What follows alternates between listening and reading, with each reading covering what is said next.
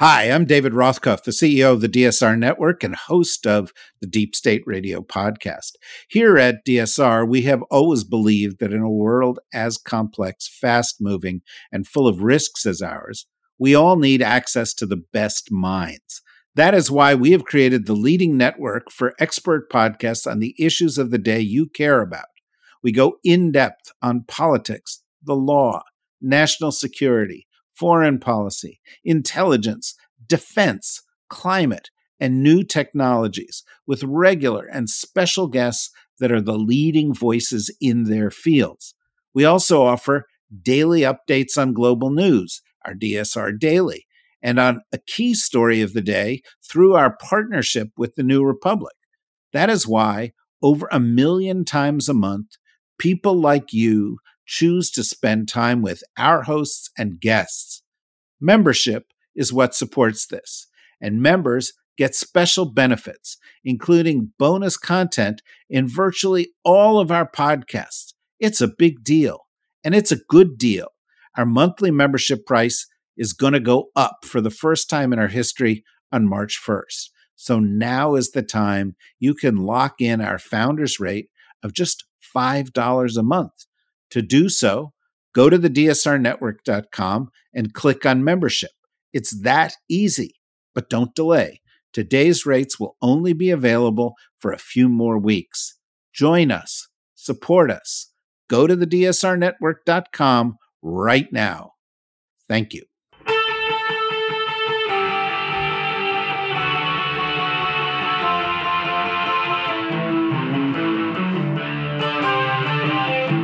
This is the Daily Blast from the New Republic, produced and presented by the DSR Network. I'm your host, Greg Sargent. Let's face it, President Biden's poll numbers are pretty terrible. New surveys out just yesterday found him trailing Donald Trump in all the battleground states, and while some polls here and there tell a mixed story, many paint a bleak picture for Democrats. And yet, Democrats just keep winning special elections. A Democratic analysis found that in many special contests throughout 2023 for state legislative positions, Dems outperformed Biden's 2020 showing by an average of 7 points. Democrats won lopsided victories on a pro-choice ballot measure in red Ohio and in a state Supreme Court race in deeply divided Wisconsin. How to explain this disconnect? Well, this is why serious political pros are closely watching a special election for a state house seat in the Philadelphia suburbs set for February 13th. So today we're talking to Jim Prokopiak, the Democratic candidate for that seat, about what he's seeing on the ground and what it says about 2024. Welcome, Jim. Thank you for having me. Let's talk about the district you're competing in. It's in the North Philly suburbs, Bucks County. That's classic suburban swing territory. In your district, Biden won 53% in 2020. Isn't this the sort of area where Biden will either win or lose to Trump? Can you talk absolutely. about that? Absolutely. Yeah. My district is centered around Levittown, Pennsylvania, one of the first suburbs here in the country. Really a blue-collar, working-class, pro-labor area of the collar counties in Pennsylvania around Philadelphia. And it's really the type of voter that Biden needs to win in order to carry Pennsylvania and carry the state. As you know, Bucks County is probably the swingiest county in the swingiest state in the country. And so as Bucks County goes, so goes Pennsylvania. And I always like to say, if we're winning in the lower end of Bucks County, which is more working class, we're going to be doing well on Election Day. Before we get to the national stuff, let me ask you about your race a little bit. This race will decide control of the Pennsylvania State House, which alone makes it a huge contest. What's really at stake here? If Democrats win, what will change? Well, for the last year, Democrats in the State House have been pushing a pro-working class, pro-family agenda, protecting women's reproductive rights, doing the things that Democrats want government to be doing and protecting. And, there is no filibuster in the State House. It's pure majority rules. And a one-seat majority means that you can push forward an agenda that Governor Shapiro can sign. You know, we've seen from way too many years here in Pennsylvania what happens when the Republicans have control of both state houses and we have the governor. It's a governor that's playing defense and trying to protect what we already have. We need to do more than that. And the only way we do that is by keeping the state house. I want to ask you about what you're seeing on the ground. Your GOP opponent, Candace Cabanas, isn't really cut from the MAGA mold, but she is downplaying the abortion issue while you support a constitutional amendment enshrining reproductive rights. The Dobbs decision drove Democratic victories in 2022, but are you still seeing it energize voters, particularly the sort of right-leaning voters who can be persuaded to vote for Democrats under certain conditions? I think we are seeing sort of. First, I would say that I would characterize that my opponent is a MAGA person. She's trying to paint herself as a non-MAGA person, but she, from 2017, when she was still living in Lancaster County, moved here, was a full-on Trump supporter, full-on MAGA supporter. She's just trying to soften that to try to appeal to Democratic voters. I don't think it's going to work, but we've sort of seen it here in Bucks County and in all across the country, frankly. She was part of her husband actually ran for Pennsbury School Board on a pro-parental right MAGA agenda, extremists in the schools. The apple doesn't far fall from the tree, and she was part of that process and part of that election and part of that group that was trying to really change education here in Pennsylvania and Bucks County. So what she's putting out there is a lot of platitudes, not a lot of specifics, and her record shows something different. And you know what? In 2021, they were very successful here in Bucks County in winning on that parental rights MAGA agenda. Well, we've seen a repudiation of that in 2023 with the election of Bob Harvey and Diane Marseglia, and all across the country as well, where even Republican areas like Penridge and Central Bucks switch from Republican to Democrat in the school board races. Well, I want to talk to you about that because it's a big national story that's gone, I think, largely undercovered. The degree to which the quote unquote parents' rights, anti-woke, anti-CRT, anti-LGBTQ agenda has really begun backfiring on the right. It's true that in 2021, it seemed to be on the offensive in a major way. We saw Glenn Youngkin win in Virginia, for instance, but then in 23, in Virginia, Youngkin and a lot of candidates following his kind of brand of anti-woke politics lost, and so you really saw a swing in the other direction. Let's talk about this district. This is classic suburban swing county.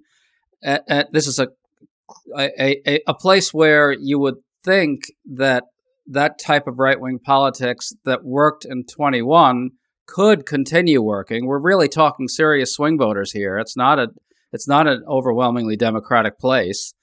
But you're a school board member yourself. Are you seeing a backlash at this point to that type of politics? And is there a way for candidates like you to be really kind of forcefully,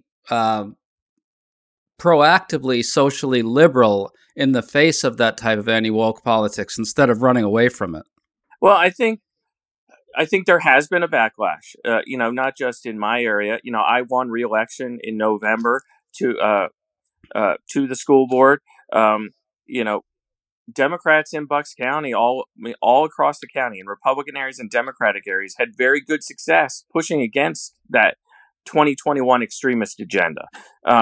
So I think it's something that, and part of that, I believe, is that people saw actually what education becomes when you hand over the keys to people who are talking about the things that they're talking about, their extremist agenda. And it turned out it wasn't very successful. And it cost taxpayers money. It cost, it led to lawsuits. It led to a lot of teachers leaving and going to other districts.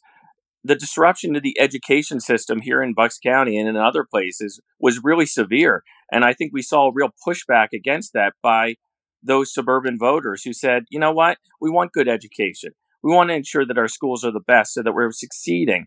And they realized that agenda that they had pushed, that they had elected to these people in 2021, was the wrong direction for their schools. Yeah, it really does seem to me that the worm has turned almost entirely on that national story. I want to go back to what you said about your opponent essentially trying to cloak her MAGA inclinations. It's still unclear that there's a sort of a disconnect for me about Pennsylvania, right? Governor Josh Shapiro won a blowout against Doug Mastriano, right? Mastriano was a true MAGA extremist involved in January 6th, the Christian nationalist and so forth, an insurrectionist. And yet, it just doesn't seem like you get the right-leaning voters who are repelled by Mastriano in such large numbers. They don't seem repelled by Trump himself, at least not as visibly. And yet there's plenty of material there to make the same case against Trump that you make against someone like Mastriano. What's the problem there? Why does Trump seem to sort of dodge the pitfalls that the more visibly MAGA candidates like Mastriano get kind of sucked into? I think really what it comes down to is the people were drawn to Trump based on the personality and the bluster and the myth of the Trump business person.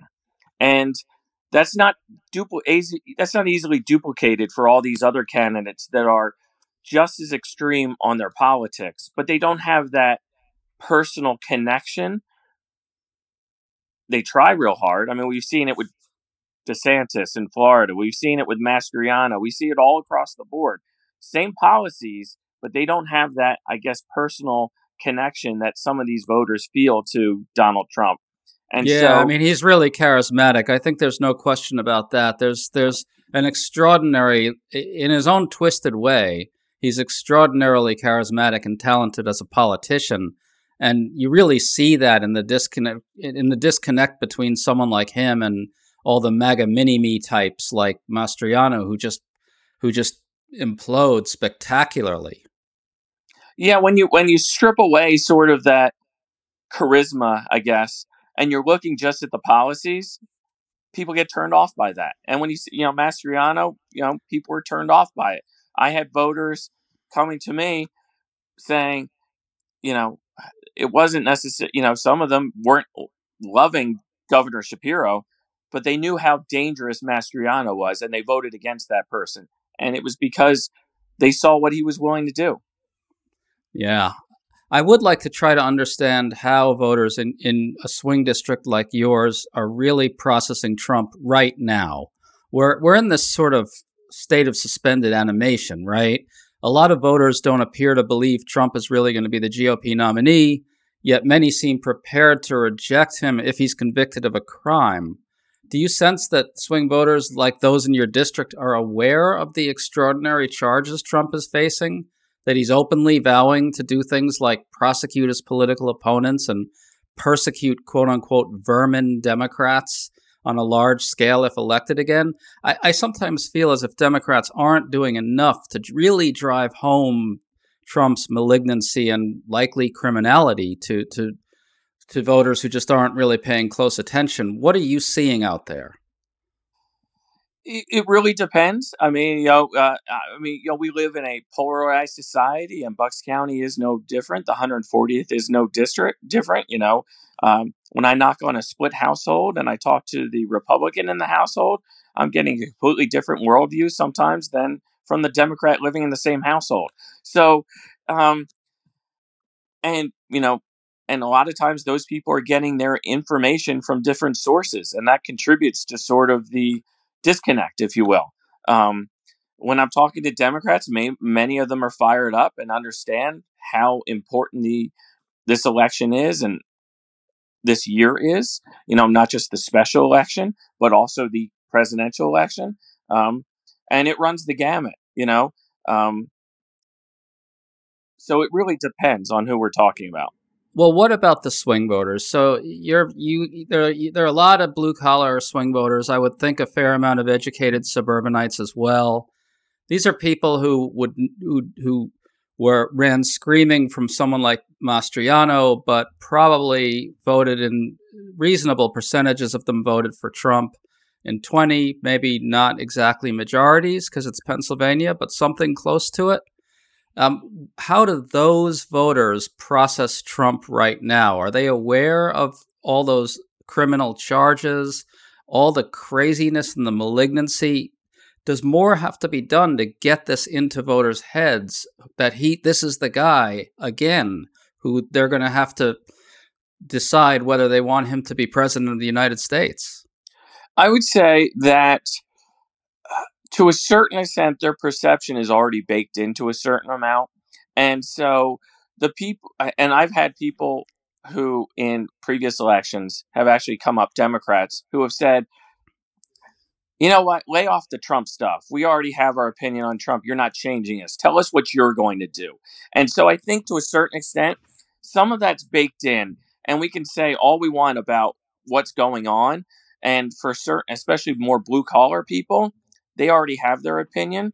What's going to change their minds is more of the issues and who's going to better fight for them on those issues. And so I don't necessarily know if, especially for the more blue collar working class people in Bucks County, I think we have to do a better job of telling them what we're going to do that's going to make their lives easier than just relying on telling them about the court system cases that Donald Trump is facing.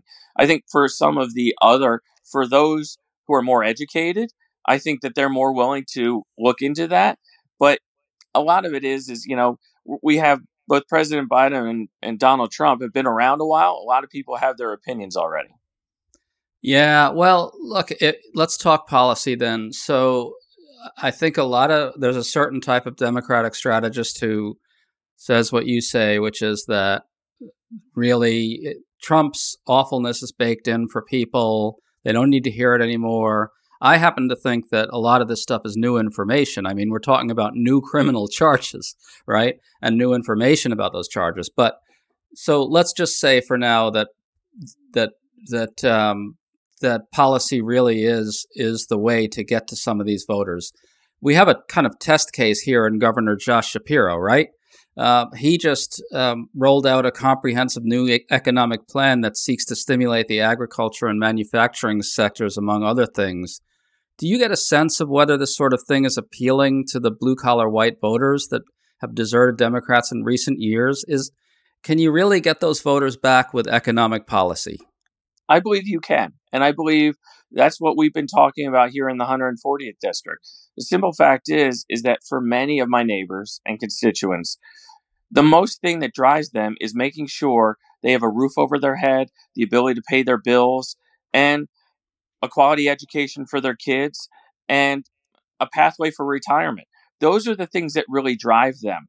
Those are the things that made them Democrats in the first place, is that Democrats were fighting for the working class person. The thing that sort of makes them drift away is sort of the social issues that, often becomes preeminent in these races. But when we talk about what we can do to make their lives better, that's what's resonating with the voters that I talk to, is that it's really about how can we make our lives better? The people that live here, so many people here, I live in Levittown, which is where steel workers from the Fairless Works could buy houses for $99 down and $99 a month.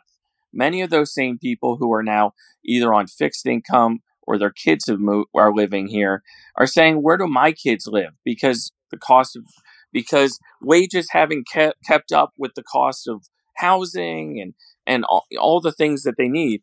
That's really what they're talking about in November when they were going to the polls, when I'm knocking on doors. That's really what they're concerned about, because people want to take care of their families first before they think about all the other things that happen in society. But can Democrats win those voters back is the big question. I believe we can, because I've been fairly successful in talking to people about those issues. And it resonates with the voters that I've been speaking to. I really think that that's the most important thing, is that when, the perception is, and I don't believe this is reality, but the perception has always been the Democratic Party recently has been more concerned about the social issues and not really concerned with the well-being of the working class worker. And I completely disagree with that. It's why I support all the labor unions and all the unions who have supported me, because I believe that right, the right to organize, really helps create a working class and a livable wage. But we're in Pennsylvania where you know, we don't have a state minimum wage floor. We still have the federal minimum wage. Every other state around us has a higher minimum wage. Ohio, Republican run, has a higher minimum wage. West Virginia, Amazing. higher minimum wage. Again, so we need to do a better job of fighting for those types of things, because because honestly, if you don't have money in your pocket and you can't pay your bills, you're angry. And that's, I think we need to do a better job of really fighting and getting wins on those types of things. Well, let me ask you this, though, if I could, Jim. Final question. So, if all that's the case, if these working class voters can be won back with economic policy, then let's talk about what's happening with President Biden. I mean, he, to a greater degree than any president in recent memory, is investing in reinvigorating the United States manufacturing base. He's really worked very hard to stimulate the creation of manufacturing jobs in the very sort of places that were left behind by the economic changes of the last few decades, the changes and the disorientation that Trump exploited so skillfully. And yet he's so unpopular, and he's unpopular on the economy and losing to Trump on the economy in some polls by double digits. How do we square this? I mean, if he's doing all the things that we think that those voters want, and yet it doesn't seem to resonate in any sort of approval for Biden, what's the problem there?